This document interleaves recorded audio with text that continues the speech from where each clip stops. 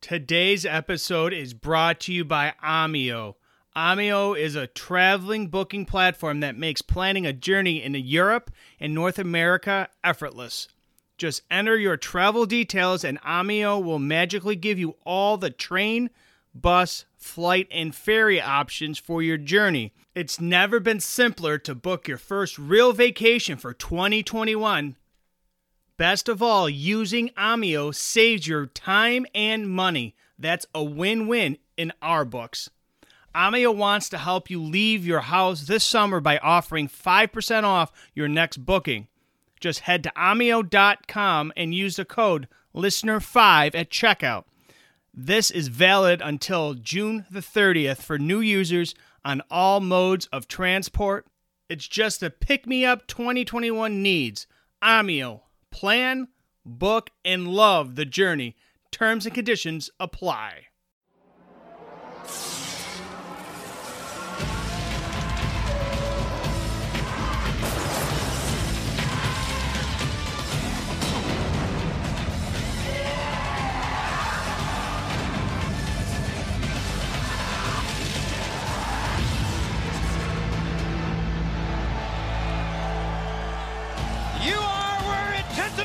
Excitement reign! You are tuned in to TNT live for 2 hours of WCW Monday Nitro and the superstars of WCW World Championship Wrestling. This is where the big boys play. 2 hours and hi everybody for the first hour once again. Tony Schiavone and the living legend Larry Zbyszko in this telecast. The big main event that we're all waiting for later on tonight for the World Tag Team title. Lex Luger and Sting against the Steiner Brothers. And, of course, some friction last week between all four men right here on TNT. Well, you know, all the critics that point their finger at Lex Luger can just put him away. This is an overzealous reaction by the Steiner Brothers.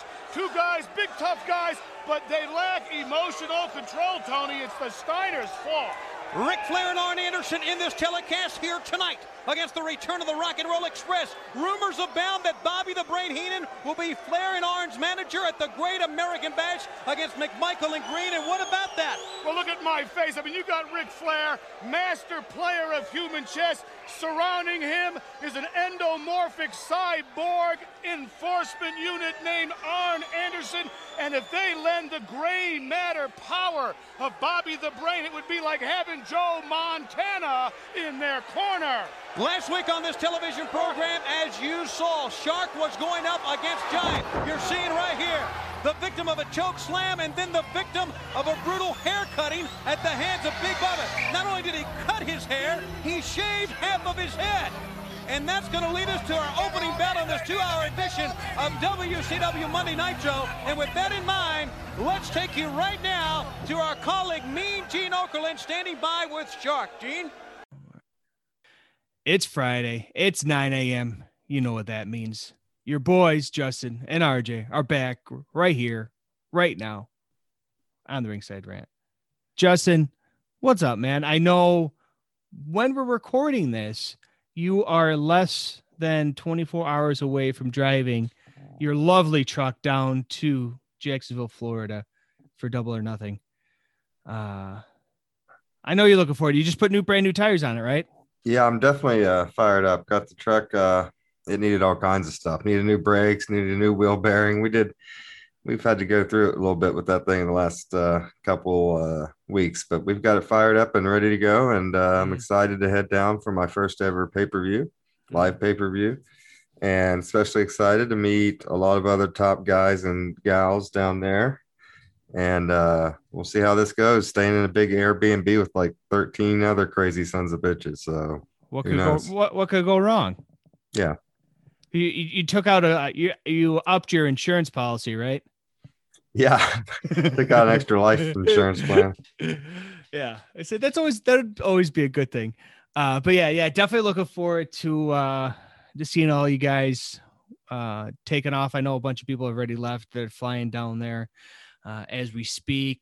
A bunch of people are flying out tomorrow, driving down, such as yourself. I know Adam from Bama is driving over from Alabama. I think he said it's only like a 6.5 hour, 5 hour drive for him. It's got to be cool. You know, we got people coming in from everywhere. A couple from Alaska, a couple from, or I know one from California, one that we don't speak of his name. You know, so it's going to be interesting to meet everyone for the first time. I can't wait. Oh yeah.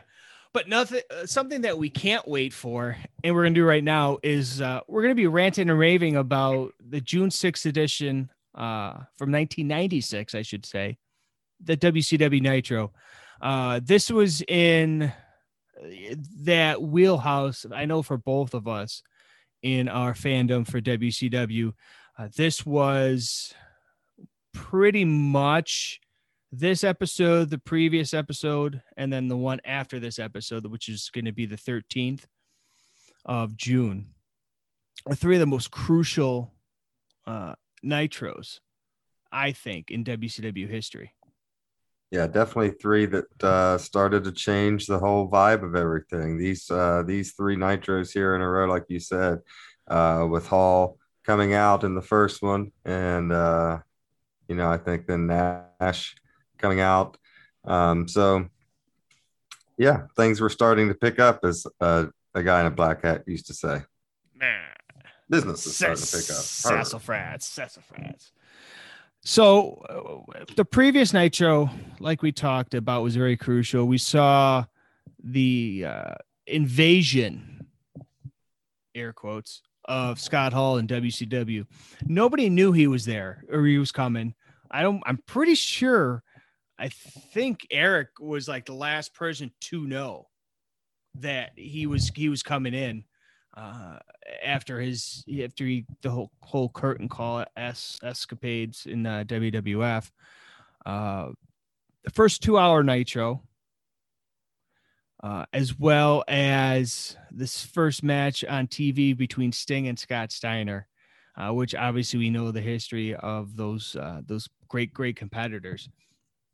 So a lot going into this one, Justin, and this, even the one before this, was outstanding.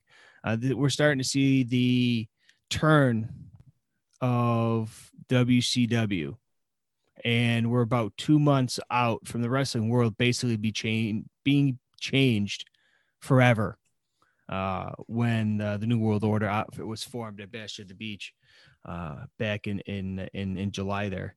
So what were your thoughts going in, and then we'll get into our opening contest. What were your thoughts going into this Nitro when you were watching it? Obviously knowing everything now, but trying your best to try to keep all the other opinions out of it. Yeah, I mean, this is about the time where I started watching WCW, you know, around this time. I had seen it before, you know, in the mid 90s, early 90s on WCW Saturday night. But that was sparingly, because I only got to see it every so often when I would go to my grandma's who had cable, and I didn't. So by this time I had actually chipped up and got myself some cable, at least my mom and dad did. So by 96, you know, Nitro was on, and I didn't pay a lot of attention to it until about now, until this stuff started happening. Yeah, and it's pretty much about the same time that I did too. Starting to see flutters of it on cable, on satellite, excuse me. But yeah, it was definitely an interesting time frame. And why don't we head up to the ring to Mr. Rich Palladino at this time? Ringside Rant fans, it's the opening contest. Thanks for that, Rich. And thanks for that, Mr. Tony Schiavone. What an introduction. I figured we get something from Tony in there one way or another. You're the one that suggested it, and I'm glad you did, because I forgot how well Tony was introducing Nitro every week. Yeah, he was especially fired up for this week. He seemed to be that chair was raised all the way to the top, and he was screaming from the mountaintop when he opened this one up. I thought it was absolutely fantastic. I loved it. It gets you fired up for Nitro. It really does. It got me fired up. I'm like, hell yeah, Tony's fired up. So it's just, you know, and the way they did Nitro back then is first hour was Tony and Larry and then Tony and Larry Zbyszko. Mm-hmm. And the second hour was Eric and Bobby Heenan. So Eric Bischoff and Bobby Heenan. So that was interesting. I don't think they did that. I can't remember how long they did that, but I don't think it was very long. I don't think it was very long either. I never really got it myself. I really would have wanted to see Tony.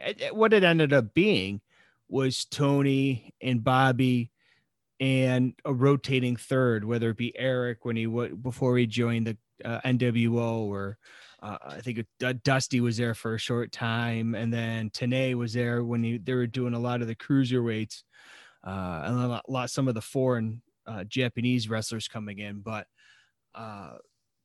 this was, like we said, this was right when we started watching WCW ourselves personally. And this was in Asheville, North Carolina. So this was pretty much the stomping grounds for WCW. Previous to this, going back to the JCP days, and into the NWA and then WCW. But we saw the debut of a team that I never could get behind. It was High Voltage, Ruckus and Chaos taking on the Faces of Fear, starting off this Nitro. Faces of Fear being Meng and the Barbarian, Haku, if you will. But to me, the one thing that I got out of this is the Faces of Fear, probably one of the most underrated tag teams in wrestling history. You can even go back to when they're in the WWF with Bobby and the Heenan family as Haku and the Barbarian. I've always liked their work. Meng doing a freaking drop kick. I mean, I'm pretty sure Barbarian did like a superplex off the top rope. Yeah. Actually, he did. He gave a big double arm suplex off the top and just threw the guy over him. It was awesome. Yeah. And then, like I said, High Voltage, I get their aspect of it, but I just I could never take them seriously, man. They were either leading off or the popcorn match that you'd get up and go to the men's room or ladies' room or whatever and avoid their match. And the thing is, and personally, other characters they could have done well at, to be honest with you, just do the Ruckus and Chaos. Well, I mean, for me, I thought they did their job in this match, which it's their debut, and their job is to job to Meng and Barbarian, and they did. I thought they sold really well and made Meng and Barbarian look strong, which was what they were there to do. We talked about that double arm suplex. I wrote down in my notes, Tony absolutely shit his pants when Barbarian did that off the top. But Tony, even in this match, was still on his fucking game. I thought he called this thing well. Just overall, for an opening match and for what it was, I thought it was fine. I thought, and they hyped it up well, and I thought it was good. Well, you started off hot, and that's the one thing that, if I will give High Voltage any type of credit, they put on a show. They could work. It's just they come out and the crowd's dead. Well, it doesn't help when you open up, and we didn't mention this, but the show opens up with a Mean Gene and the Shark interview. That too. Yeah, no, and the Shark is sitting there, who is John Tenta, Earthquake, is giving a promo about the quote embarrassment of Big Bubba cutting his hair. Half of it. I mean, yeah, half of his hair, and he left it there to show him every day how he's going to beat the shit out of Big Bubba. And by the time he was done with that, the crowd really didn't give a shit about High Voltage coming out next. You know what I mean? Exactly. And I'm like, and I told one of those promos was always forgettable, unfortunately, because Earthquake was always I always enjoyed him when he was with the WWF. Natural disasters with Typhoon and all that stuff. But here it's just like, come on, man. Hold it on to scraps, of a career at this point. And this was when he was aligned with Kevin Sullivan. Yeah, he was in the Dungeon of Doom, I think, or he may have been out of it at this point. Or he wasn't in it yet. Yeah. No, I think he was in it in '95. So I he think was just out of he it was then. moving out maybe by then. Mhm. But so anyways, I thought that tag team match did a good job of getting the crowd back into it and back kind of up by the end of it. Mhm. Especially for a heel team going over. I thought the crowd responded to it well. And then of course they throw back to Mean Gene with a Gene Luger Sting tag team champion promo. Yeah. And Luger was absolutely terrible as usual. Mhm. And he didn't even take his finger and draw a line very many times to make it interesting. This is how I do a line. This is Yeah. up and down and side to side. And then the Steiners come in and interrupt it. And then, Mean Gene's like, it's getting wild in here. We got to go back to you, Tony. One of those things. Yeah. Well, let's send it back up to the ring. And I just not I never I didn't get the Sting and Luger tag team either. They're tag team champions, but I know they go way back in early NWA days, but it's like you kind of grasping at straws at this point. And speaking of grasping at straws, Disco Inferno is up here next and gives up. Yes, I said gives up to Pittman. Sergeant Pittman, I should say. And my notes really say, really, what the hell is this crap? Yeah, it was bad. And my only note on it was, it is what it is. But I'm out thinking him. Okay. Yeah. Disco Inferno is what you get when Ray Romano has sex with Big Bird. That's Disco Inferno. This is definitely a kill some time in the early half or the early first hour match. Oh yeah, without question. And that's what you even got. At least the match before this had some sort of action. This one was like, all right, really? Are we doing this? And I give credit to Sergeant Pittman, but man, come on. You got to book him against somebody that is somewhat legitimate. And because I hate's a strong word. I strongly dislike Disco Inferno. We'll just leave it. I'm not going to disagree. And then, you follow this matchup with Arn Anderson and Ric Flair versus the Rock and Roll Express on free TV in 1996. Yeah. Let that sink in. Let that sink in for a little bit. Free TV, legitimately one of the best tag teams of all time in the Rock and Roll Express, taking on two of the best workers of all time on free TV. And they wonder why WCW went under. Yeah. I mean, this was the return of the Rock and Roll Express. I mean, it's not like they had been there. Mm-hmm. So, and by this time they were kind of stale to the WCW audience, I think. And just kind of the gimmick was old at this point. And if you're trying to get over as these little heartthrob guys and you're 40 years old, it doesn't really work. Marty Jannetty could have got over. Well, who knows? He'll get over on top of something. I guarantee that. Yeah. But it was a extremely long match. This match was the Arn and Rick one. And it was, I don't know.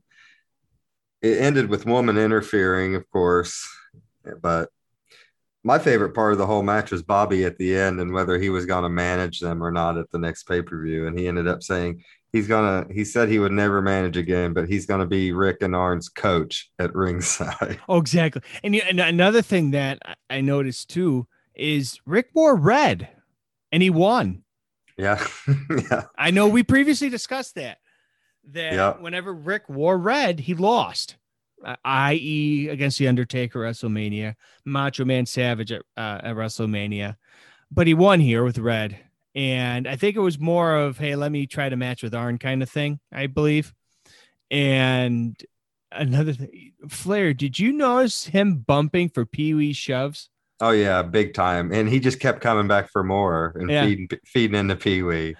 I don't like that popped me. That's one of the things that it's those little things that you're not necessarily getting the referee over, but you're just getting that heelish tendencies. Yeah. Like The problem Flair was was so good at.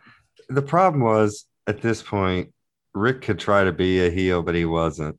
And that was more made people laugh than made people mad. That wasn't, you know what I mean? That was Right. for comedic purposes only, Mm-hmm. which Rick would do whether he was a face or a heel. But my favorite part at the end, when Bobby's doing this promo, it made me pop. He tells Rick and Arn that he will stay retired and he's not going to manage him. That's what he tells them, like at the beginning of his little spiel. Mm-hmm. And when he says that he's not going to manage him, Rick, the only thing Rick yells, he goes, "What about the girls?" It always goes Rick, back to him. in Rick's mind, it'll be the girls that keeps Bobby. What about the girls? And then Bobby says, that he's going to be the coach and that he'll be their coach at Bash at the Beach here at the next pay-per-view. Well, and another thing I noticed too is they're coming out to the ring in Kevin Green and Mongo jerseys. Yeah, and Arn couldn't get his off. Arn couldn't get his off, and the girls had to take it off. And I'm like that. I don't know if he legitimately couldn't get it off. Oh, it was on there. You had to peel that sumbitch off. Well, those are like legitimate, authentic jerseys that they were wearing. And Arn isn't a small dude, especially at this time, because and his pumpkin head, that's the biggest part. You got to get it around. Well, they had that too, but imagine all the necks he stretched out in t-shirts in his day. Pop still does, probably. You probably have to get him loose fitting t-shirts or something. I don't know that a V-neck would even help his pumpkin ass. Hey, well, anytime he wants to come on this show, anybody can tweet at him. That would be fantastic. Anytime he wants to come on and talk to us, that'd be absolutely phenomenal. I can't speak for Justin because calling him a pumpkin head, you got to keep a kayfabe here, kid. Well, I will take a spine buster. I will sell a spine buster any day of the week for Arn. I forgot what I was watching. It was a wrestling event, and we'll get into the weeds a little bit here, but somebody did a spine buster, and I think it was on Raw or SmackDown or something. And they're gonna say, "Oh, it's a double A." Oh, wait, no, they can't because he's in the other promotion. Yeah.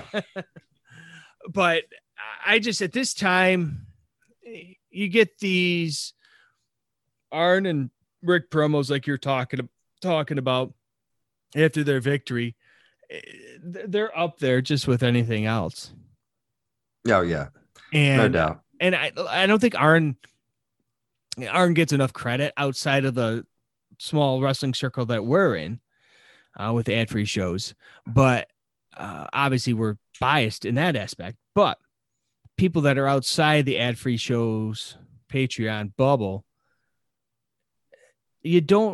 I remember Arn because I remember watching these Nitros, and now remember going back and watching a lot of the old school stuff back in like the 86, 87, 88, 89 of him with the TV title and all that stuff. But Arn never really got enough credit for what he did for the company at this time and in wrestling in general. I know a lot of the boys and the girls give him credit now, but I'm talking back here in 96 when you have a young guys like a Malenko, Saturn, Eddie, Chris, Jericho, that really can go to the learning tree a little bit kind of thing.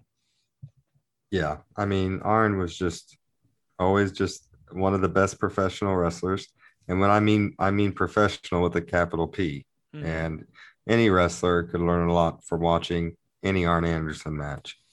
Well, and that's the thing too, because like with Gavin, he's only 9, but I'm sitting there, I'm watching 86 JCP doing some of these watch-alongs with with WHW when they do the watch-alongs, or I'm just watching old 86. I go back and watch a lot of the Starcades from the 80s when him and like Flair and Dusty, Flair and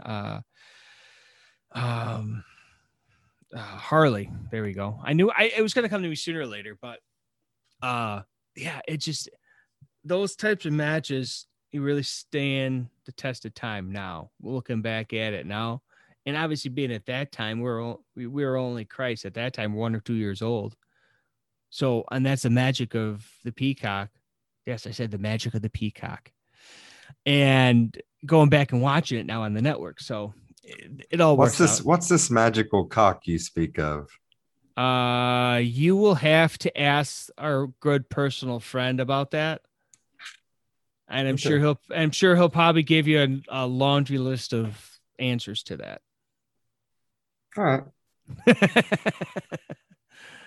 Yeah, we're just kidding. You can't really go for a great transition from that. I know I may be good, but I'm not that good. Noted. So we did mention that Heenan's going to be back as a quote unquote coach for the Great American Bash in Baltimore. To me, he was made to be a manager. As well as he was doing on commentary, on color, or whatever, he had to be at ringside, to me anyways. But it was just a matter of time before he got. I know he had neck problems, right? Yeah, and this was really about the only time in his WCW run that he flirted with being a manager. And I remember, I think there was a question to Bruce, maybe on something to wrestle when they did Ask Bruce Anything. Mm-hmm. And I think somebody asked Bruce about, or no, it wasn't Bruce, it was Eric. It was an Ask Eric Anything, sorry. And they asked Eric about what would have been, or what could have happened if you make Bobby Heenan a face manager in 97, 96, and he leads the face WCW group against the NWO. Mm-hmm, mm-hmm. I think that would have been really cool. Yeah, there was something that was definitely something with Eric, and I think that would have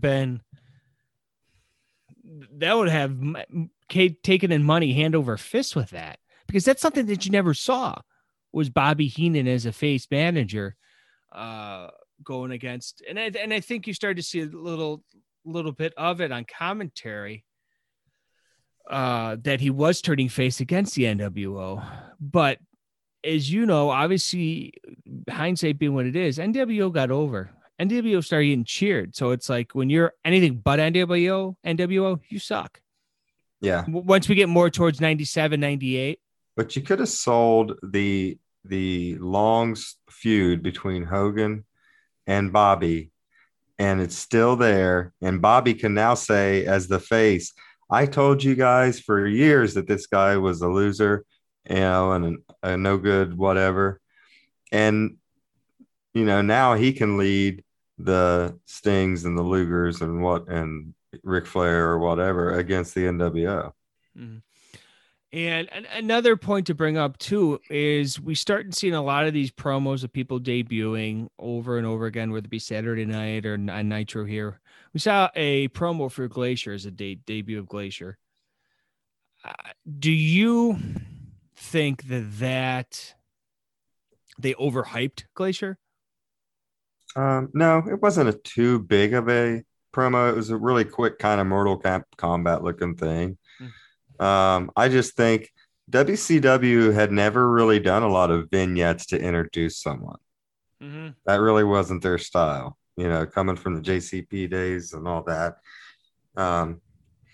So that was kind of some of the first promos or vignettes that I remember them doing. I'm sure that the fans will listen and tell me that I'm wrong, but I don't remember a whole lot of other ones.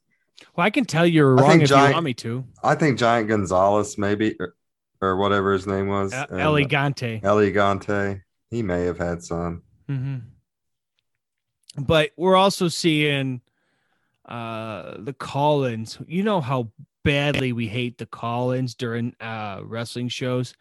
So yeah, this call-in, if you want to call that, from the Macho Man was absolutely horrendous. Talking about that he's going to come out and coach Mongo and Green at Great American Bash against Flair and Arn. And briefly touch on this because it just doesn't, we don't want to give it too much credit for what it was, but it's like, come on guys, really? You're sitting there, they're still plugging the Slim Jim. You're looking at Kevin Green. He looks at the Slim Jim. He looks at Mongo, and I'm like, I totally forgot about that too. How they it was one of the worst promos I've ever seen in my life, and it was absolutely terrible. Kevin Green and Mongo, they're just like talking to each other and coaching each other up like in a really over the top, dumbass fucking way. Like no one talks like this in real life. Hey man, I know what to do. Clothesline him like you're an offensive lineman on the field, blah, blah, blah. Like it was terrible shit. Mm-hmm. Terrible shit. Mm-hmm. Whoever wrote that needed fired that day.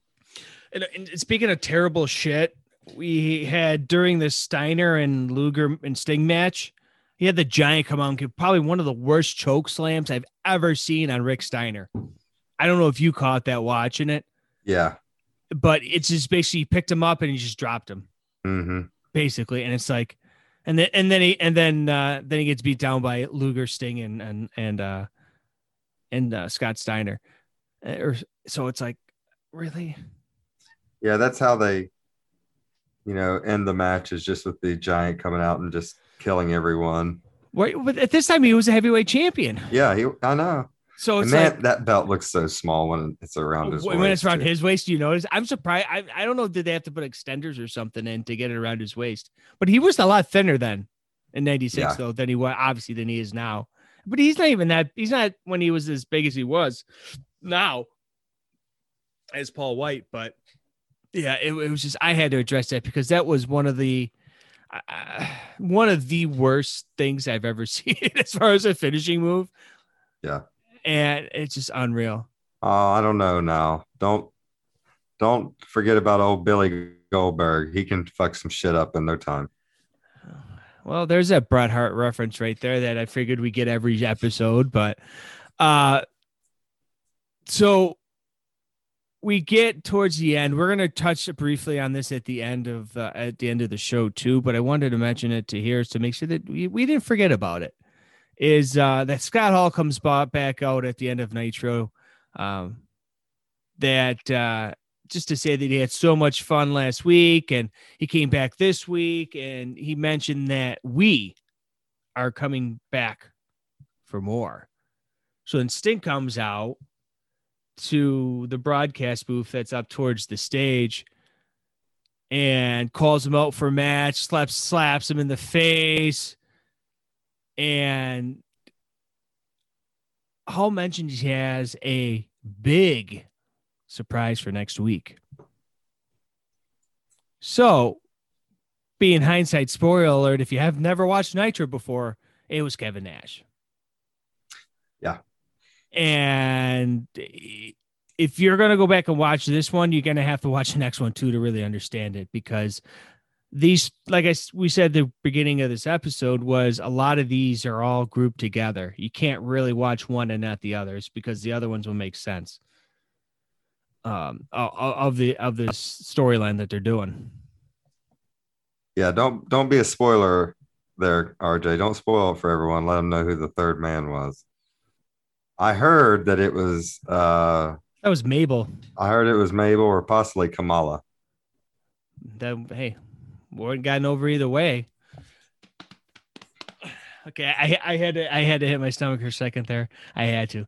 But yeah, this is like I said, we'll get into a little bit more in depth after our next segment. But why don't we send it up to Rich real quick and introduce us into the next segment? It is now time for Rants and Raves. All right, thanks for that, Rich. So Rants and Raves this week, Justin. The one I had to start off with a banger. I had to get Tony involved again. How many times will Tony say in a WCW broadcast, "This is where the big boys play"? It's where the big boys play. Because I'm pretty sure he was probably paid off that saying. Like every time he said, he got like $100 or something. He had to. They were really trying to get that over around this time because isn't that what Scott Hall said when he came in and did that promo? Hey, is this where the big boys play? Oh, wait, no, I think it was Nash. Oh, okay. Yeah, either one. Which- But it seems like this during this time period, they were definitely trying to get that phrase over. Well, right. Yeah, but we're going to play that promo a little bit. Surprise, surprise. We're going to play that after the segment. But Nash wasn't really known for those promos. He was good for one or two, but he wasn't really known for him. Even back in the Fed when he was Diesel, he wasn't known for those promos. That's why he had Shawn with him.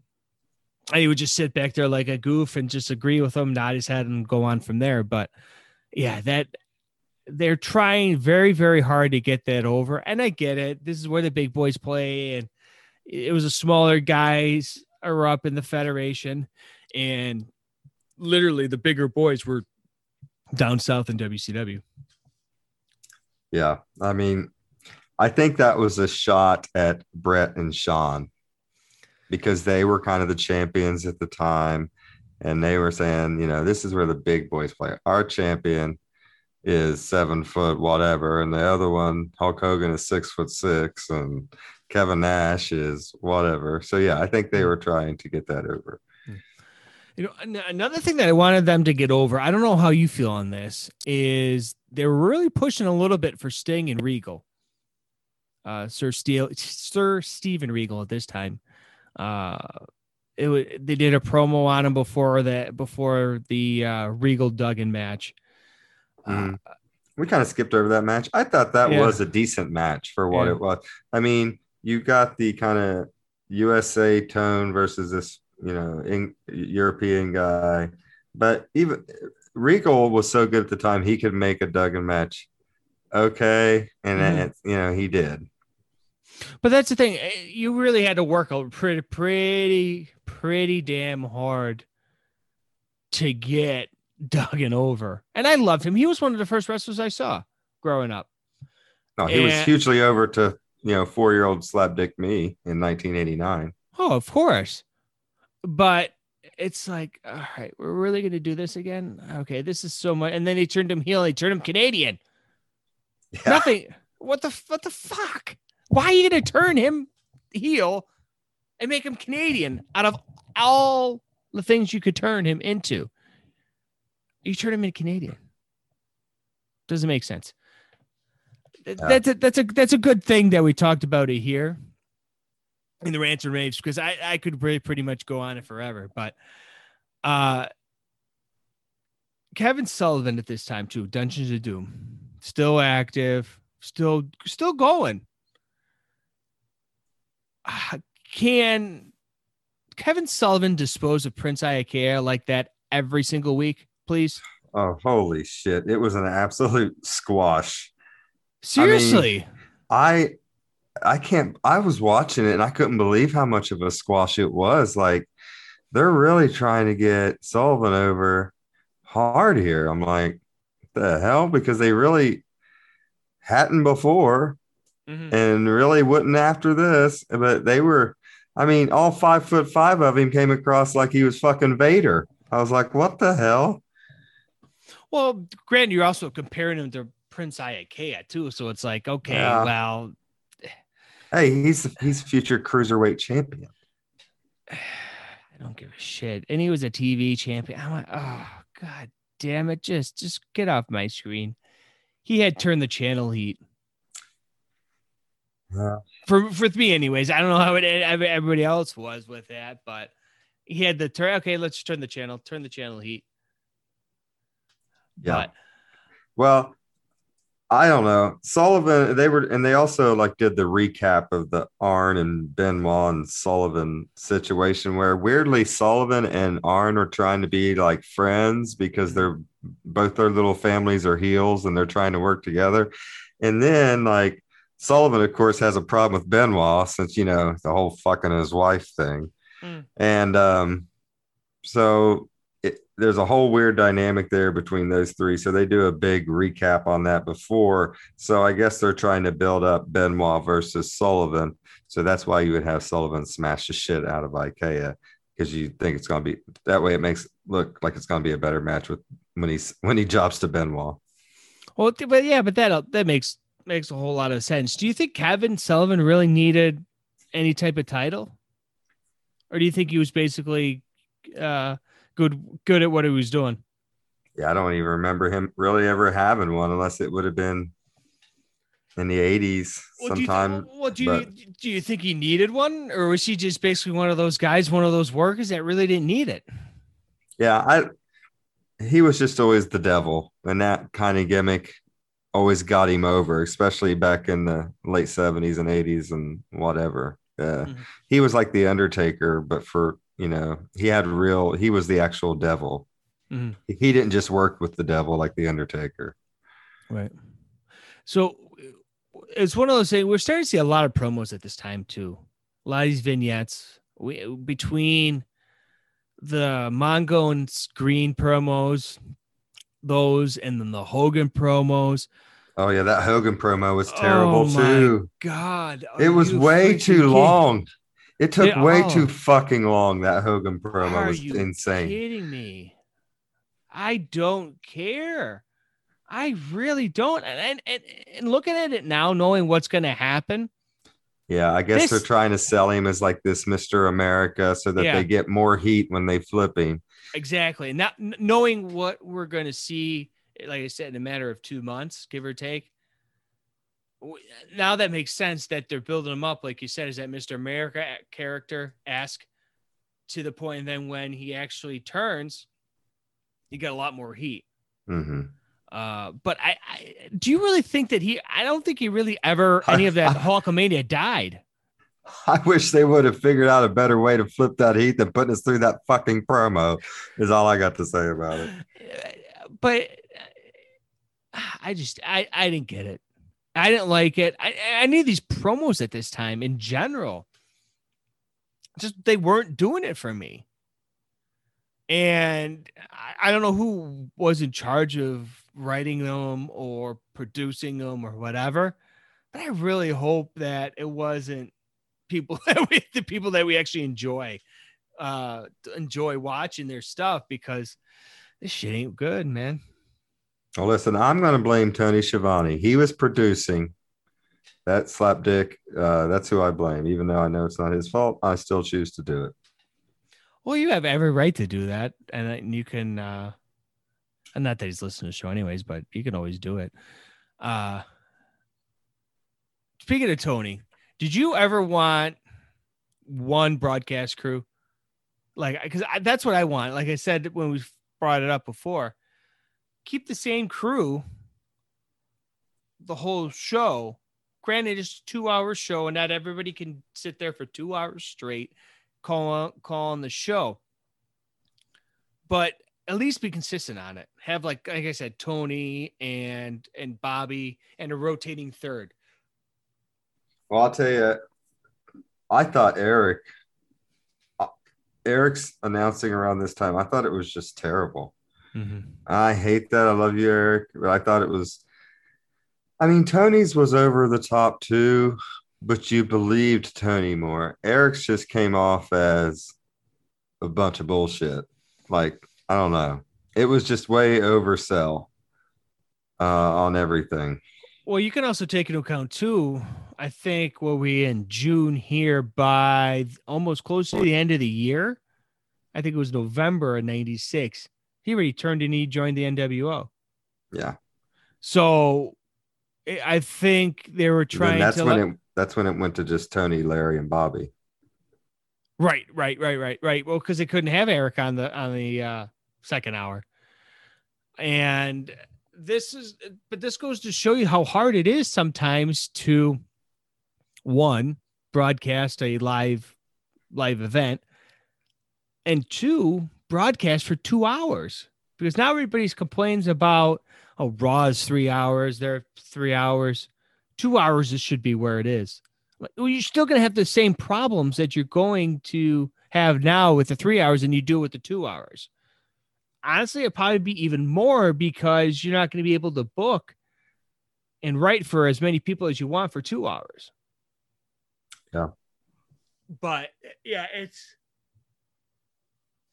it just maddens me to see a lot of this stuff, and I just make it consistent, man. We keep on seeing a rotating door whatever promotion you're looking at, past, present, future, whatever, as far as broadcasts go, because everybody thinks they can do it, and they can't. It's a hell of a lot more difficult than people give it, than people think. Yeah, that's why Raw has a different person on it announcing every other week right now. They just got to rid another one. I know. And what was it, Jimmy Key or something? Yeah, Jimmy Crackcorn from MMA. I don't know who the hell he is. I don't watch MMA, so I couldn't Or tell Jimmy, you. what the hell? It's Jimmy something.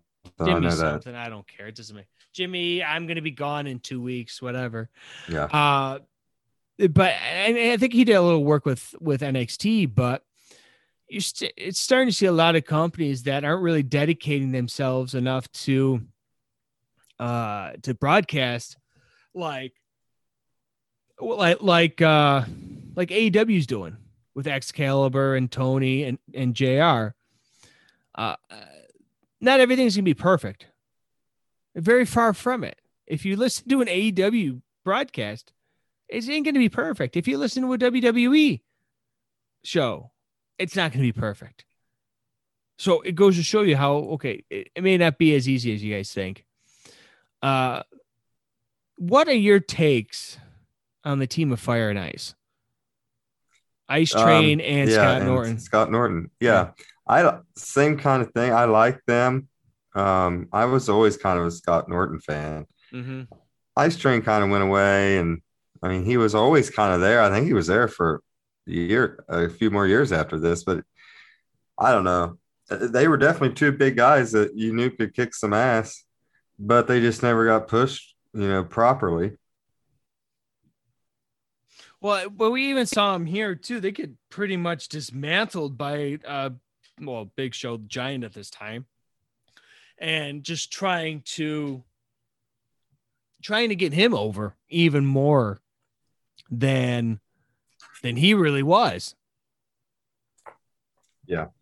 So, like I said, I don't know if it's a matter of them just they don't know what to do with him. That being the Giant. What are we going to do with him? He's our champion. We still don't know what to do with him. Is that, I don't know. And he was still part of the Dungeons of Doom too.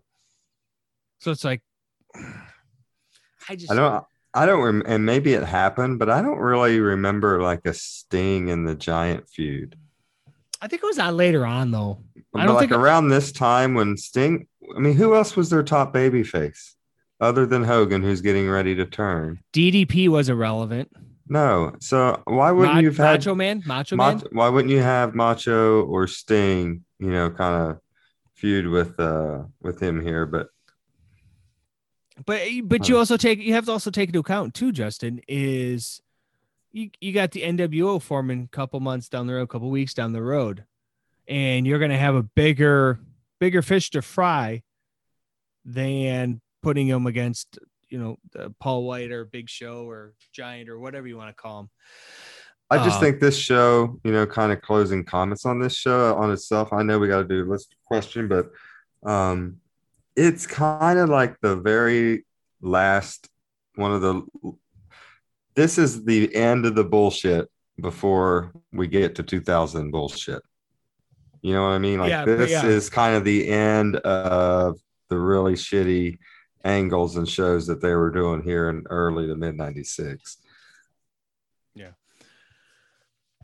So with that being said, let's go up to the ring to a special promo from a Nitro of the future. Wait a minute.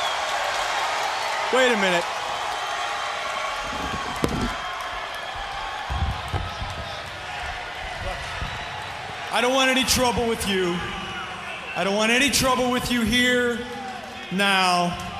But I have to point out, you came out here last week. Where is it? The big surprise. I mean, I heard a lot of talk, but where's the walk? What? I'm here. Where is it?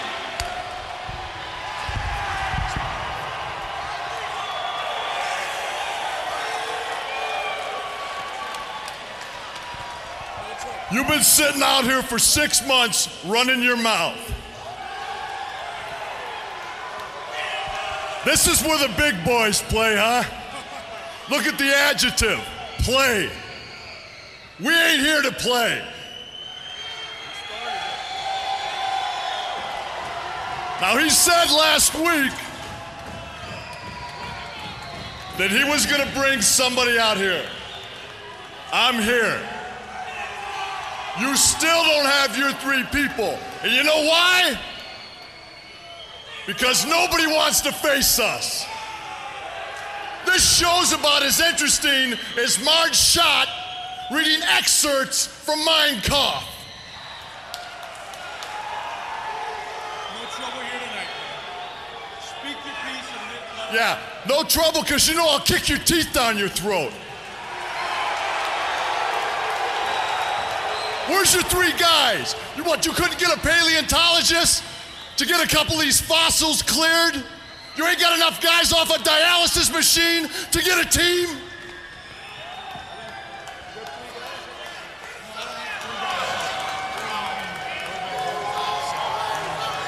Yeah, where's Hogan?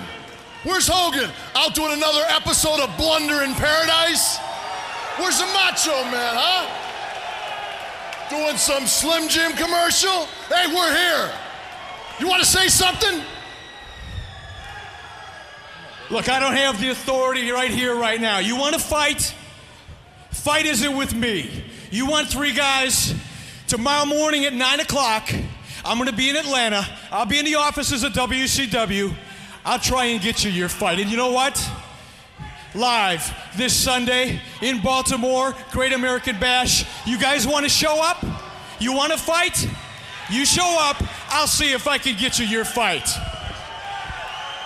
I don't know about you, but hey, they love us in Baltimore. Hey, Big Man, I say me and you, we be at the Bash. Maybe these punks want to fight. Yeah. I'll be there. Bring what you got. The measuring stick just changed around here, buddy. You're looking at it. So, Justin, that was one of the promos that we're going to see from Kevin Nash from this next week's episode when he debuted.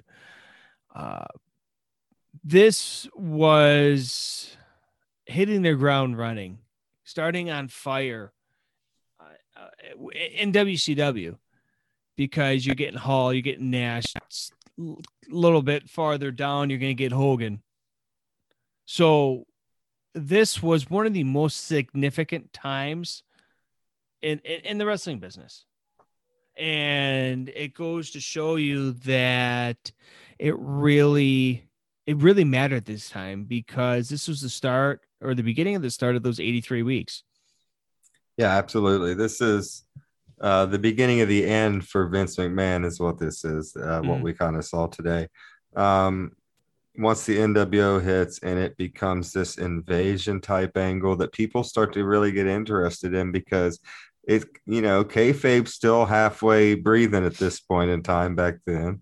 And people were thinking, man, did these guys from, WWF come down and really invade WCW? And are they down there to, kill WCW? And there was a hint of realism to the angle. And so it caught fire. And this is the beginning sparks. And this was really transcending too, because you're seeing these guys that made their namesakes over in the competition. And what drew me into it, at this time, I was 12 years old. You were 12 years old at the same time as well. And I was just like, dude, we just see these guys in WWF? Well, what the hell are they doing here? This was the last time you actually, you had to figure out, are they from the other company, or are they with this company? What's going on? You get confused, but you're still tuning into this. Yep. And then you have 6 come later. That also kind of adds into that whole, and then you start thinking, oh God, who else is going to leave WWF and come down there? Because Hall and Nash already have, and now 6 has, and you just start to think, and especially me, who was a WWF guy, I was like, oh shit, is everyone leaving? Going down there? Right. And that was the same way. But it's just like, okay, looking at it now, I'm like, who was really approached to come down though? Down south, that is. Because you always had the rumors, Undertaker and HBK and Austin and Rock, and that would have even been outlandish. Brett says he was approached. Brett says he was approached in the summer of '96 by WCW, but ended up turning it down. I think that's when Vince gave him the 10-year deal worth whatever. Well, you paid him out to stay there, and he was still getting paid for it when he went down south, anyways. Well, no, he had to cancel that. Vince backed out of that contract. That's why he left, because Vince was basically he told Buddy, I can't pay you, pal. Yeah, because the business wasn't that well then. 96, right. 90, 95, 96. The business wasn't as popular as it obviously would soon become.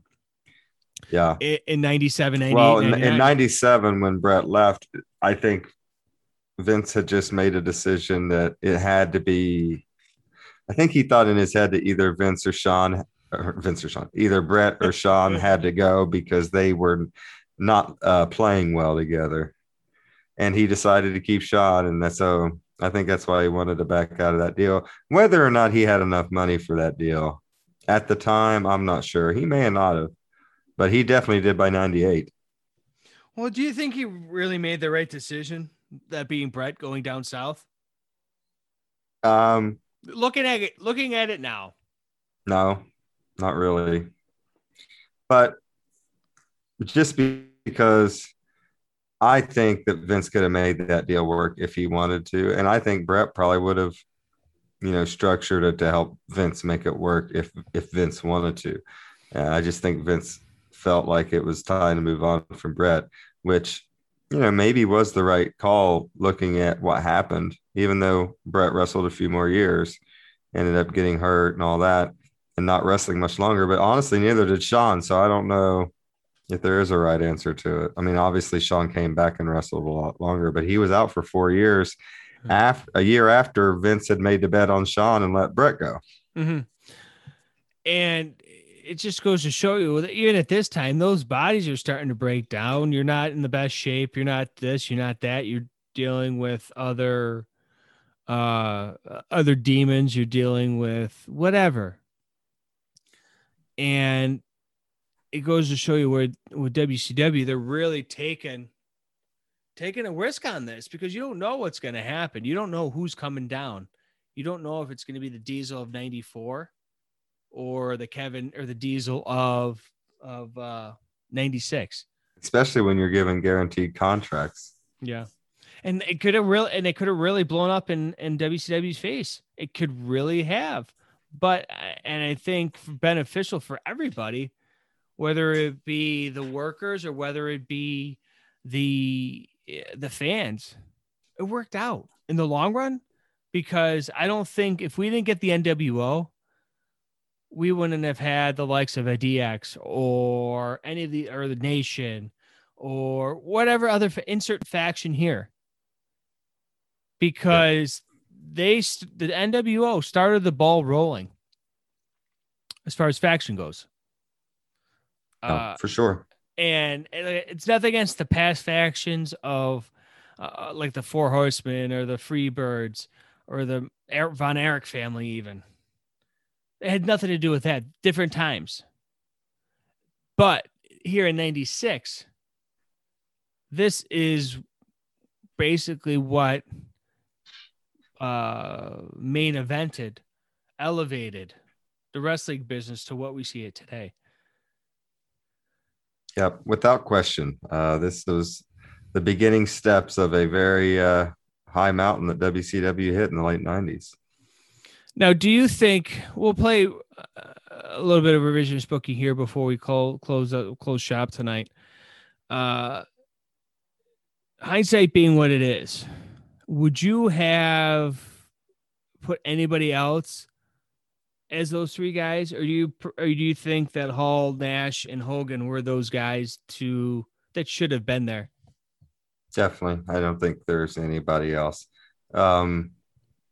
I think that it just made sense for them all to be former WWE guys. You know, um, the only other thing I think you could have done, if you want, if Hogan says, that don't work for me, brother, and he doesn't want to go heel, you could have threw Randy in there with Hall and Nash and keep Hogan a babyface and have Hogan to fight against them. Now, do you think we could even throw somebody in there like a Piper? Do you think he would have even done well? Yeah, Piper would have been an interesting cat to put with those two, but I don't think he would have meshed as good as Savage with those two. I don't know. Piper, I don't know, too. He's just always a baby face to me. I don't care. Even when he tries to be heel, the fans pop for him. Well, yeah, and you can say that about Randy, too, but the fans are more used to Randy being a heel because he's done it. I don't know. Just it kind of goes along with his persona. Yeah, but it's one of those arguments that everybody that does a podcast or is a wrestling fan or whatever, it's a conversation everybody will have. Because you never know what would have happened. Okay, are this guy going or that guy coming? Because nobody knew Hogan was going to come. No. And it's interesting. The Sting was one of those other options too. Rumor and innuendo has it. Yeah. I don't think it would have been over. And I love Sting. Don't get me wrong, but I don't think it would have gotten as over with Sting as it did Hogan. No, not at all. But yeah, it just goes to show you certain things like that, though. I mean, Hogan had been a face for so long that it didn't just shock WCW fans when Hogan turned heel. It shocked the country. It was like major news when he turned to a bad guy. Everyone was like, holy shit. And this is before social media, too. This was with the age of the newsletter. Yeah.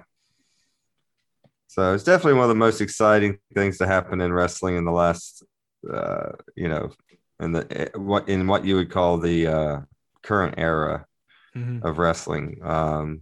No doubt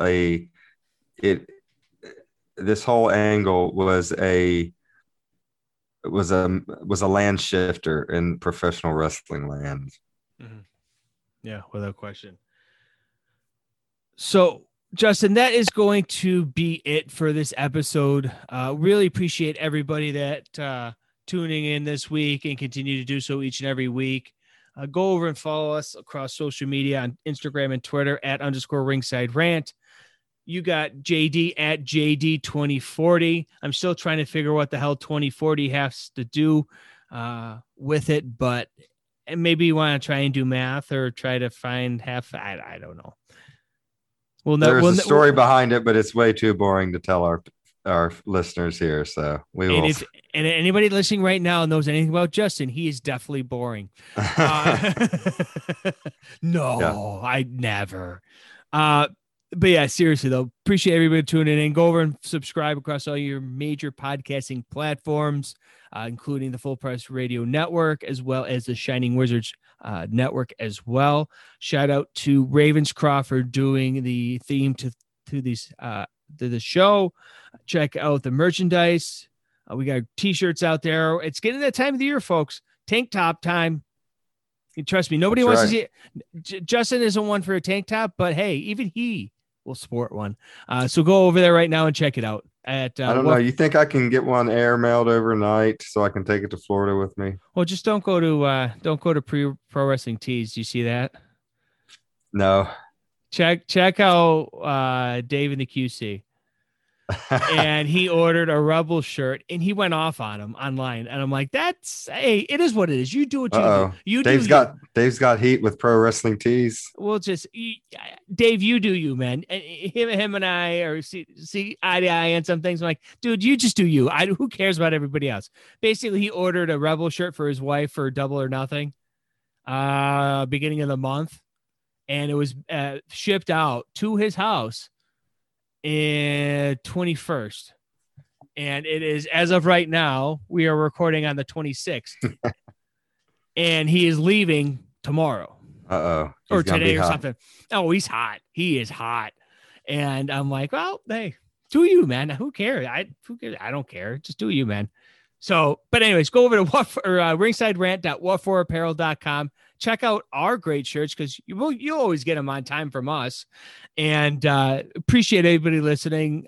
Big shout out to all the top guys and top gals for listening and giving us feedback. You know who you are. Shout out to Coach and everything he's done for the show, as well as our friend Lori. Just fantastic fans that we have, listeners that we have, and we'll continue to do that. Go over, like I said, subscribe.